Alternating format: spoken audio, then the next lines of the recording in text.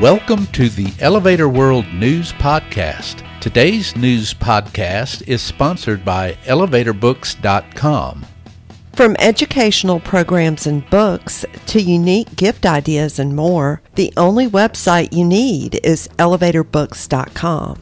This site offers books and materials on maintenance, safety, history, legal issues, technology, and more. Start browsing today at ElevatorBooks.com.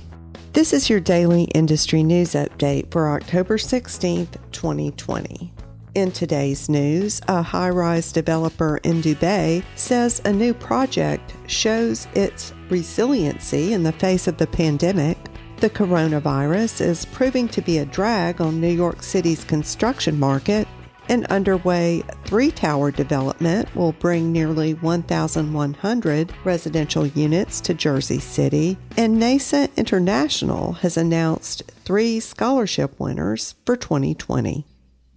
Damac Properties has awarded a $49.2 million construction contract to Trans-Emirates Contracting for the 26-story Zada residential tower in Dubai's Business Bay, Construction Week reports.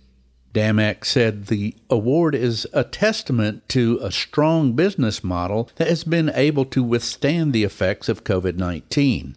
Units within Zada are priced at $190,582 and include certain fees being waived. Sales are strong throughout Dubai, with the Dubai Land Department reporting an 11.3% increase in sales in August 2020 compared to August 2019. The department says attractive pricing and travel restrictions have been key in Dubai's market resiliency. Pandemic-related woes have brought down high prospects for the New York City construction market, The Real Deal recently reported.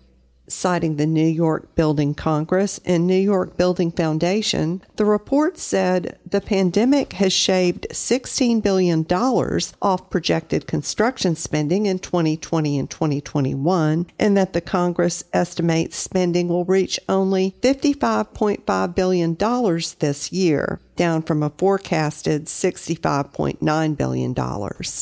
Next year's revised spending expectation is to be only a little more, $56.9 billion, and less for 2022 at $56.1 billion. The months-long shutdown of construction deemed non-essential and a broader economic downturn gripping the region are cited as sources of the lower spending forecasts.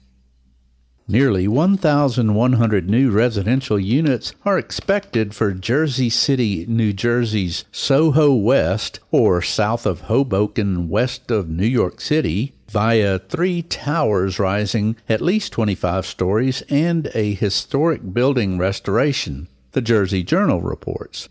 Statco, a 4-phase project being developed by Manhattan Building Company, is planned for several lots between 14th and 16th Streets, bound by Coles and Monmouth Streets. Phase 1 has received planning board approval and is underway. It entails construction of a 25-story tower with 350 residential units, 307 parking spaces, and retail space. Phases 2 through 4 will feature construction of a second 25-story tower with 300 residential units and 159 parking spaces, renovation of the Continental Can Company warehouse for 150 residential units and 60 parking spaces, and construction of a 26-story tower with 200 residential units. NASA International's 2020 Floyd J. Rommel Scholarship recipients in the amount of $3,000 are Emily Rees, daughter of Brad and Tracy Rees, and Molly Fryer, daughter of Sean and Michelle Fryer. Additionally, its 2020 John Steele Scholarship recipient is Haley Mills Fosu, daughter of Francis and Agnes Fosu, who received $1,000. Those eligible for the annual scholarships are children or grandchildren of NASA International members in good standing. NASA Executive Director Bob Shepard praised all who entered, saying, quote, "This year we had an outstanding group of applicants and want to thank all of you for your applications," end quote. For more industry-related information, visit elevatorworld.com and be sure to subscribe to our podcast in iTunes or the Google Play Store.